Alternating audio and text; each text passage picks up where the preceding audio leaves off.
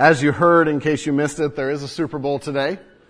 And I'm excited about this afternoon. But I've got to tell you, it's not so much about the game. It's about having people into each other's homes. We have 4 homes that are set up, and even if you don't watch a second of the game, come and just be a family together. Love each other and be a community. And I'm excited about that. But would it change anything for you if I could tell you the outcome of the game? No? Okay. Any football fans, would it change anything for you? Nothing? Okay, so if I could say the Patriots are going to win by 3 touchdowns.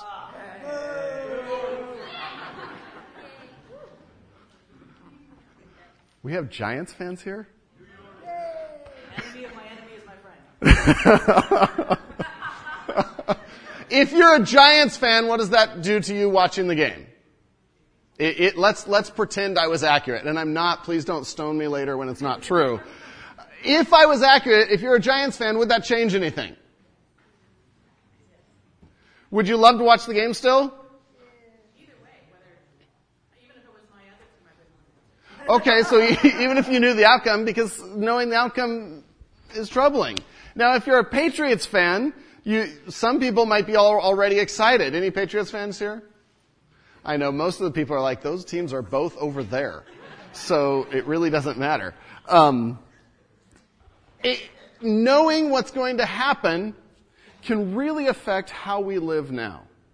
If you're watching the game, and I've used this example before, but if you're watching the game and you know for certainty that the Patriots are going to win, and they're down by 4 touchdowns in the third quarter, you're going to watch the rest of the game, not because you're afraid, but because you're excited to see how this is going to work out.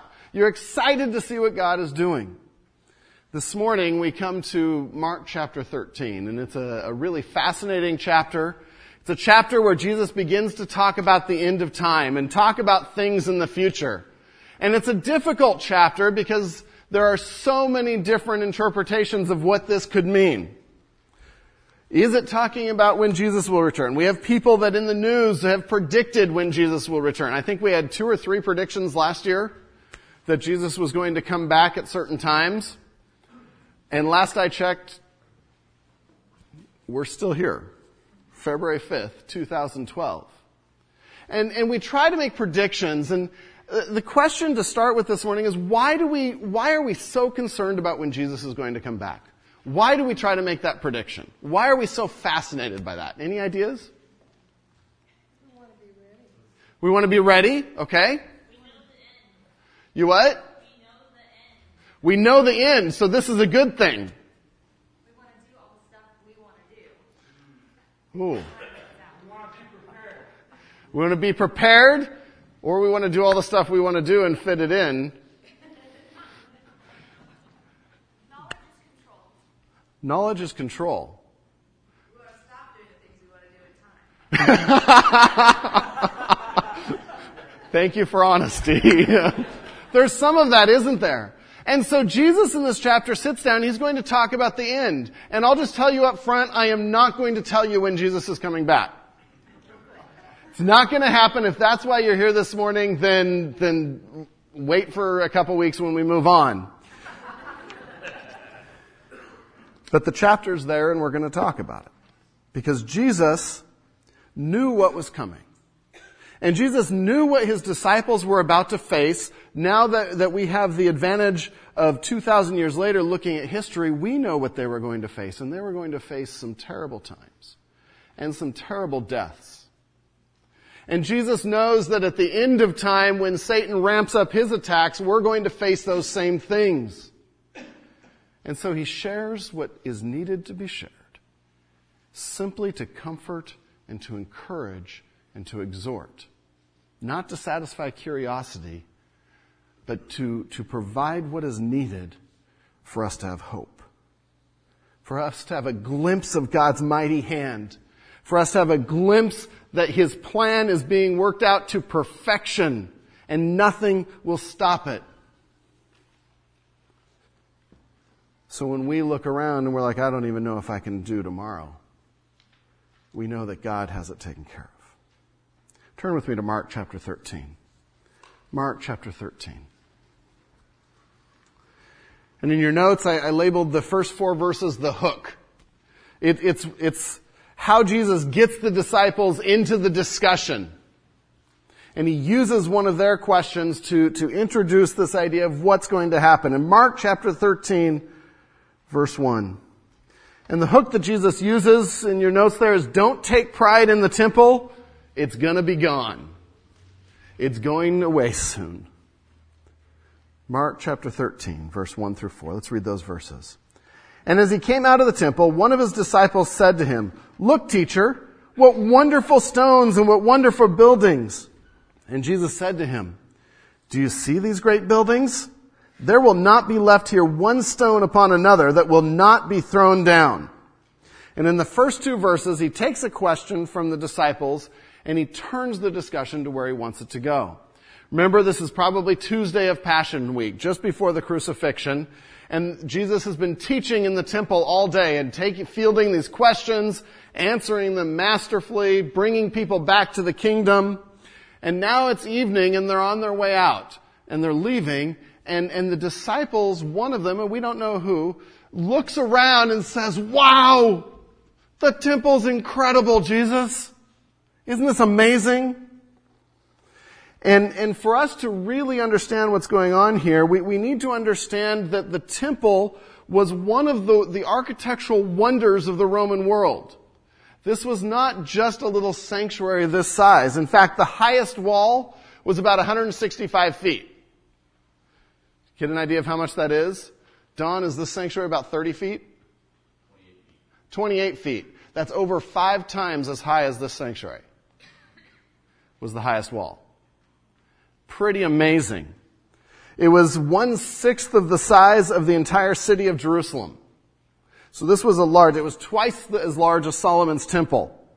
Herod had built it. He actually was still building it. It took him 45 to 50 years to this point that he was building it.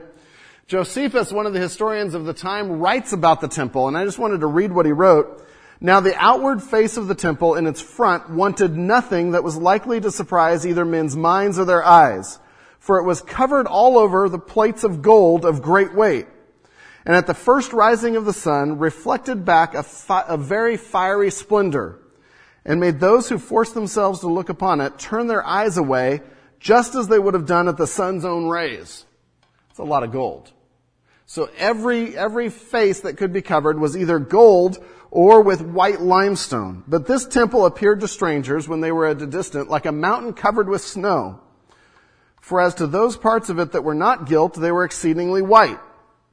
On its top it had spikes with sharp points to prevent any pollution of it by birds sitting upon it. It was a concern back then too. Of its stones, some of them were 45 cubits in length.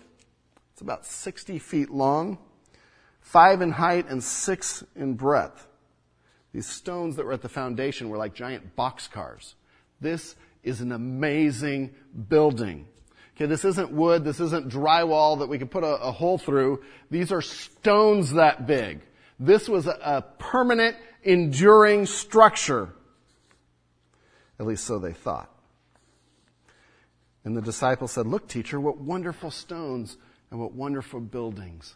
And we see a tinge of pride, of reveling in that, taking stock in this and putting their trust in this. And in verse 2, Jesus says, "And Jesus said to him, 'Do you see these great buildings? Do you see them? There will not be left here one stone upon another that will not be thrown down.'" Keep in mind the size of the walls. So the highest wall, not all of them were that high. Keep in mind the size of the stones. And Jesus says, they're all going to be destroyed. It's going to be gone. It's going to be flat. It's going to be level. I can just imagine what the disciples started thinking. What? That can't happen. We don't know of anyone that could even do that to the temple. And it started them thinking, okay, what's going to happen? Jesus knows something we don't know. There's something that's going to happen to the temple. And in their mind, if the temple goes, the world goes. And so for them, they can't separate the end of the temple from the end of time in Christ's second coming. or the day of the Lord. And so this was all in their minds is, okay, he's talking about the end of the world. So let's find out what this is about. Let's find out what this is about. Interestingly enough, in AD 70, this happened. Just 40 years later, the temple was burnt to the ground. You might say, okay, you said they were stones. I've had a fire pit. I know there's things that don't burn and it's stone.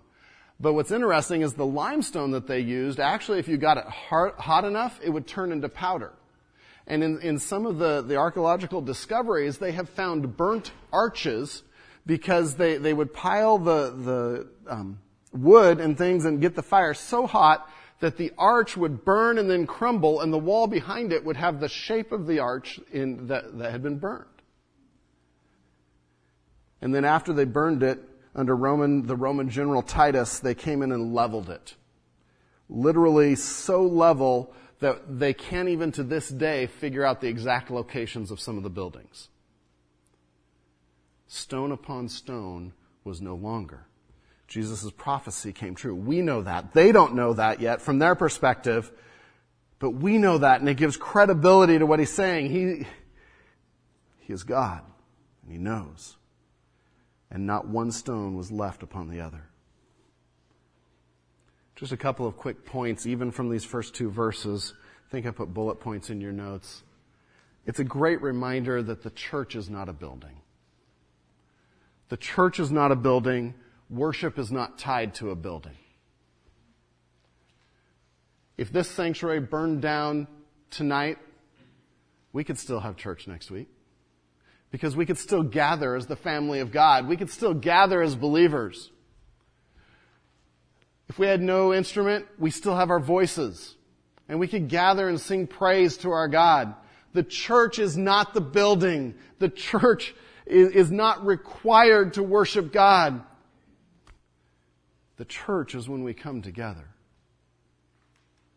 and give glory to God with our lives and with our voices.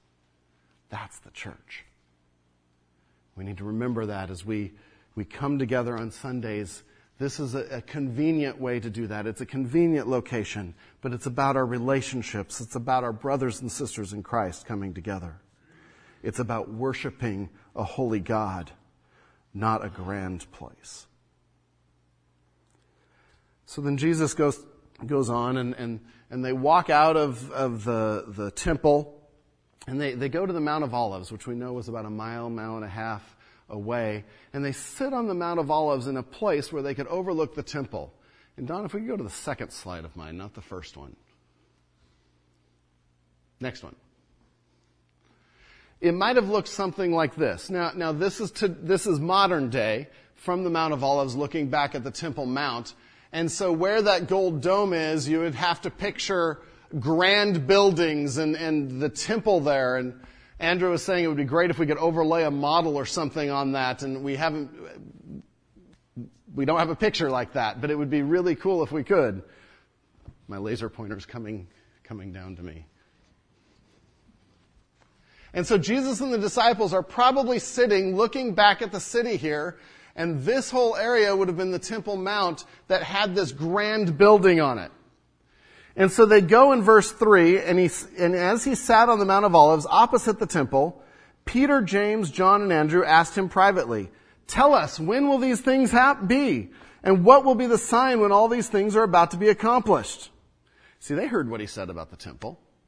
And they're waiting, and as they often do, they get to a private time, and they're like, "Okay, Jesus, what's going on?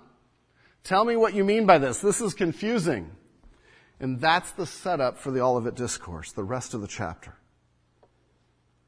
As Jesus begins to answer these questions, not so much when these things will be, but the signs of when this will be accomplished.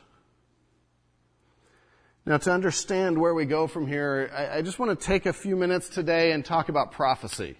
Because prophecy is a tricky thing. If I say, in the future, I'm going to go to Taco Bell, when am I going to Taco Bell? What do you know from that statement? Sometime after now. Sometime after now. Okay, if I say I'm going to Taco Bell and I'm going to Del Taco, what do you know? That you're really hungry? I'm really hungry. Yeah. You might think he's going both places. He's really hungry. What else might you think? That you like tacos? That gets to more the point of where Jesus is going to go with this. Not that he likes tacos, but seeing connecting the dots. Very good. Where am I going first? Did I say where I was going first? No, I said two places I was going. If you put them in words, you have to have one before the other. It doesn't mean I'm going one place before the other, right? Am I going there the same day? Maybe, maybe not. Doesn't say. Do you see some of the difficulties of prophecy? Now, again, I'm not a prophet. Don't stone me if I don't go to Taco Bell and Del Taco today.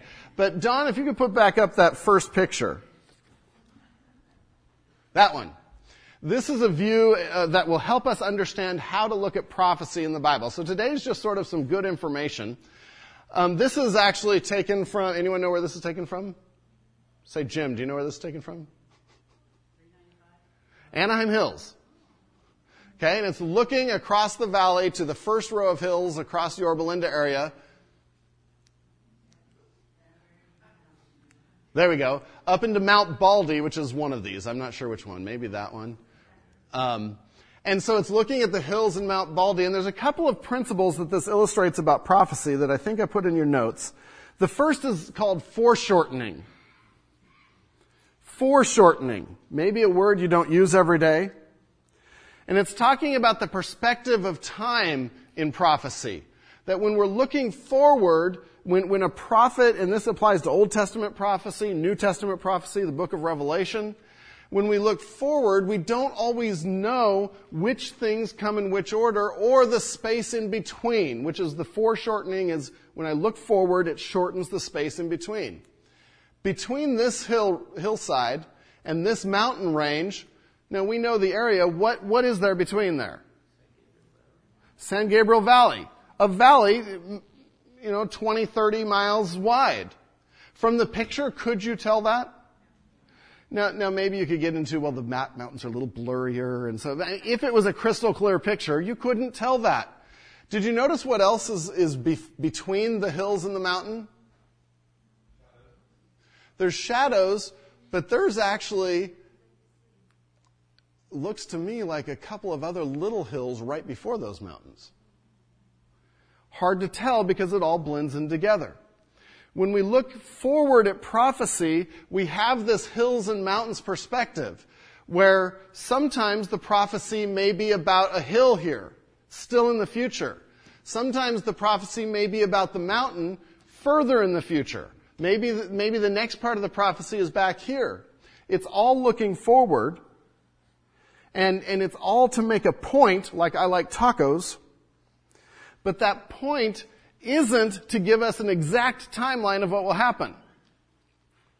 Quite frankly, I think if we had an exact timeline of what would happen, we would abuse it. We would, number one, I think we would be tempted to live like the devil until we knew the time was coming. But then we would abuse the knowledge of that. Jesus says, trust me, but I'll tell you enough of what you need. In the Old Testament, we have prophecies of the Messiah. And in the same prophecy, it might talk about him suffering and him ruling. In the same prophecy, the suffering is the hill, the first coming of Christ, that Jesus we know, and he died on the cross. The ruling is his second coming when we will be with him in eternity. Same prophecy, but prophetic foreshortening.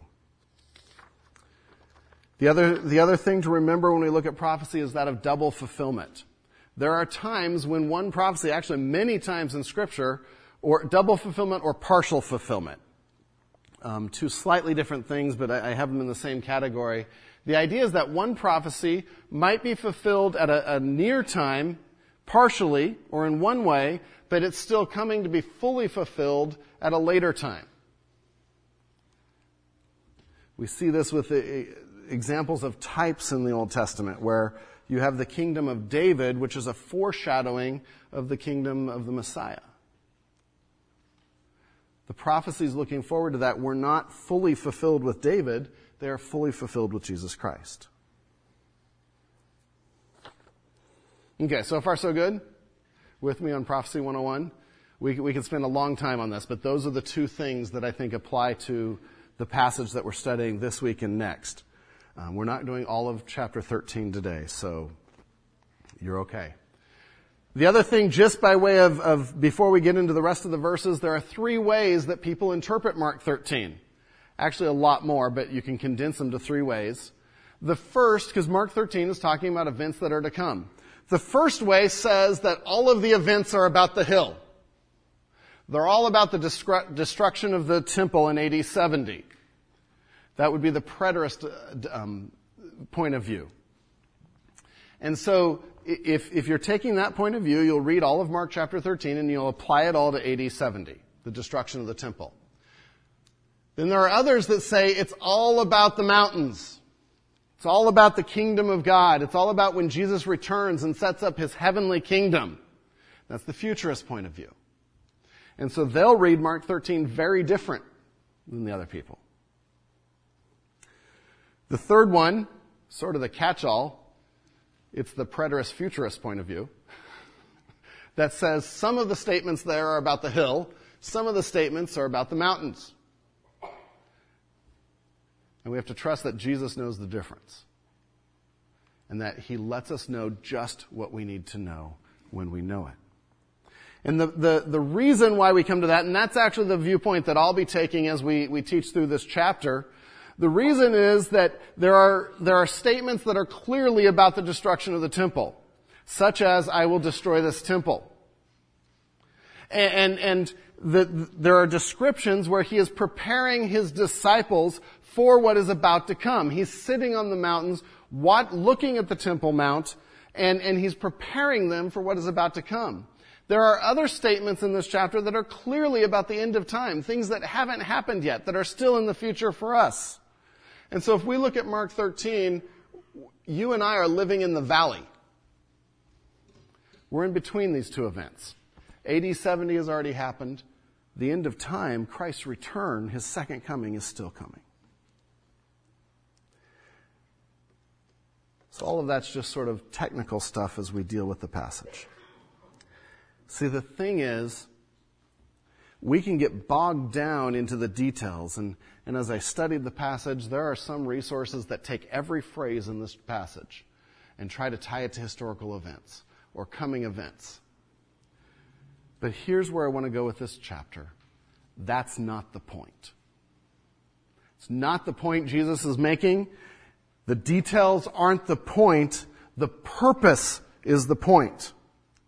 Jesus isn't giving us a bunch of details about the future. Jesus knows that his death is happening in 3 days, and he's giving a type of farewell address to his disciples. He's preparing them for what is coming. If you were leaving your house, and those of you that are parents, if you were leaving and you were leaving your kids at home for the first time, and you're going away for 3 weeks, and you know that 2 weeks in, you've scheduled some strange workman to come and work inside the house. That might be a good thing to tell your child. Right? And that they have a key. Let's just, have some fun with the illustration. Otherwise, they come home and there's a stranger in the house. They might call the police. Who knows what? My parents left one time, and I think I've told this story before, and they didn't tell me everything that they did, and we're working on that. In there, I drive by their house, and as I'm driving by, the bathroom light goes on. They're gone. What am I to think? Right? So I pull in, I call my sister who lives across the street and get some backup, say I'm going in. It's my parents' house, I'm going in. And open the door and my heart's pounding, gotta tell you. My heart's just pounding, and I'm looking around, and my relatives are all outside. Go Ron!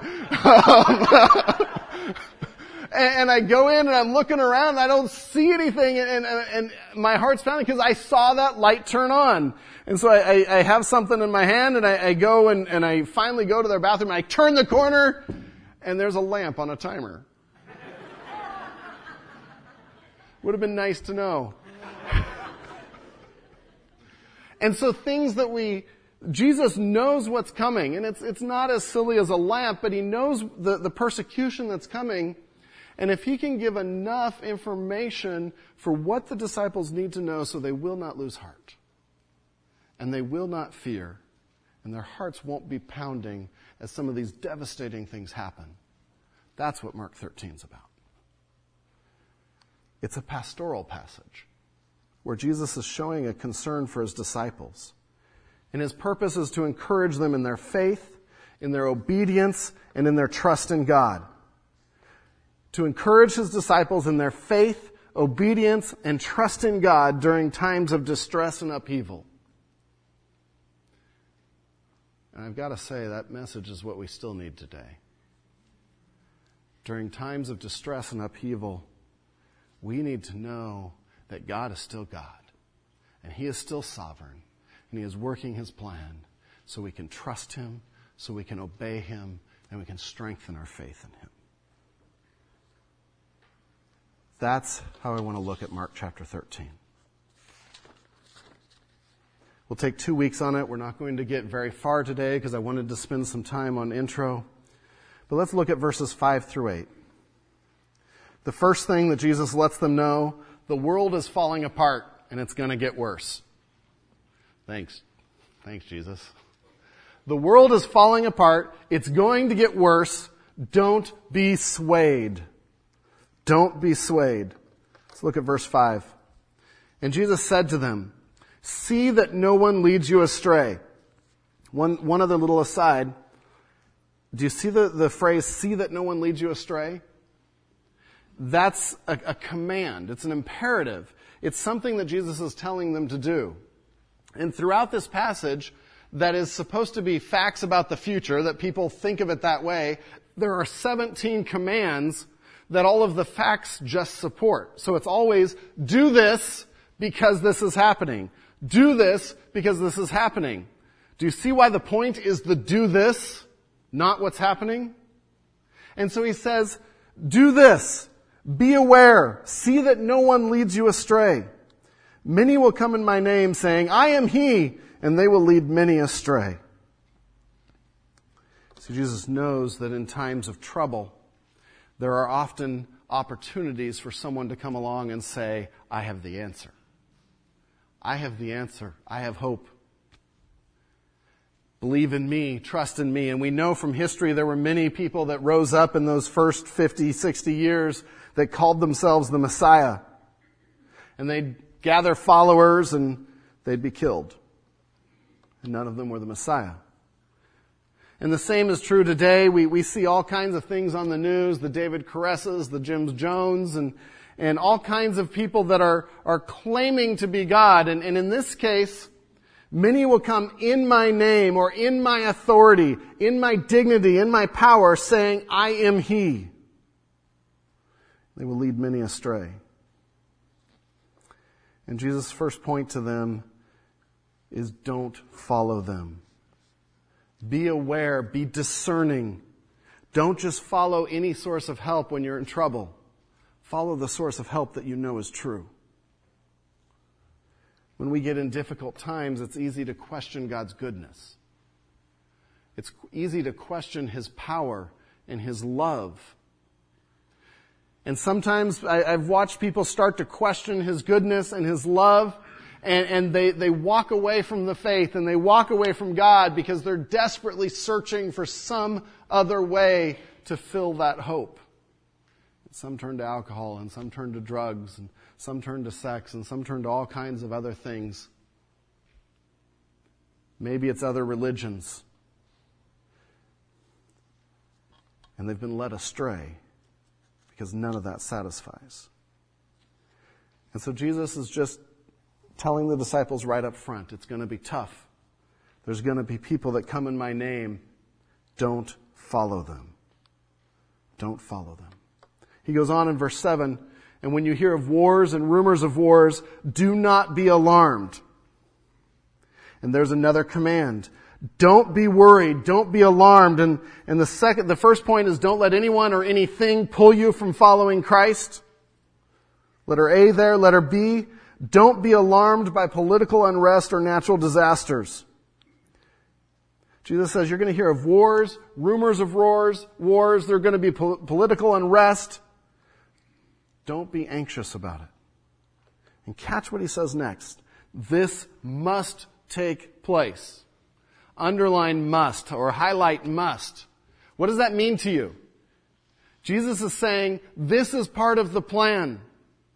This must take place for the end of the plan. It's not a surprise. This is going to happen. Then he says, but the end is not yet. The end is not yet. Remember, they thought when these things happened with the temple, that was the end.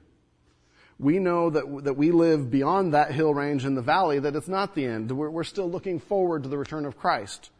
Jesus is telling them that. That's not the end yet. It's coming. Don't be alarmed. In verse 8, for nation will rise against nation, kingdom against kingdom. There will be earthquakes in various places. There will be famines.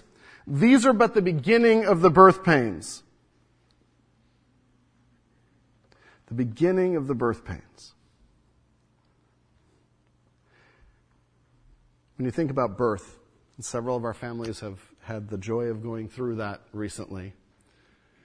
When labor starts, is that the easiest time of labor or the hardest time of labor? I'm trusting ladies to know and answer me. The beginning, it gets harder, doesn't it? There's a reason why they call the end hard labor. Because it gets harder. And Jesus is saying, all these things that you're worried about, these must happen, but they're just the beginning. It's going to get worse, but don't be alarmed. See, the thing about a birth of a child is you know the end. And the end result is little Abby, little Emma, a bundle of joy. And by using this imagery, Jesus is saying there is a glorious future ahead, but some things have to happen to get us there. It's going to hurt. It's going to be hard. But don't be alarmed. It's part of the plan. God is still in control. God is still in control. And again, the phrase, these are the beginning of the birth pains, it's a reference to this is a long process. There's a valley there. The destruction of the temple and the coming persecution is just the start of what's going to eventually culminate in the second coming of Christ. But when I think of that section, the world is falling apart and will get worse. Don't be swayed. And the challenge to not let anything or anyone pull us from following Christ, to not be alarmed by political unrest or natural disasters, to realize that everything we see on the news, God knows about. I can get myself worked up about those. Well, oh no, what's going to happen now? And God is saying, I've got it. Don't worry about it. I've got it. It's part of the plan. Trust me.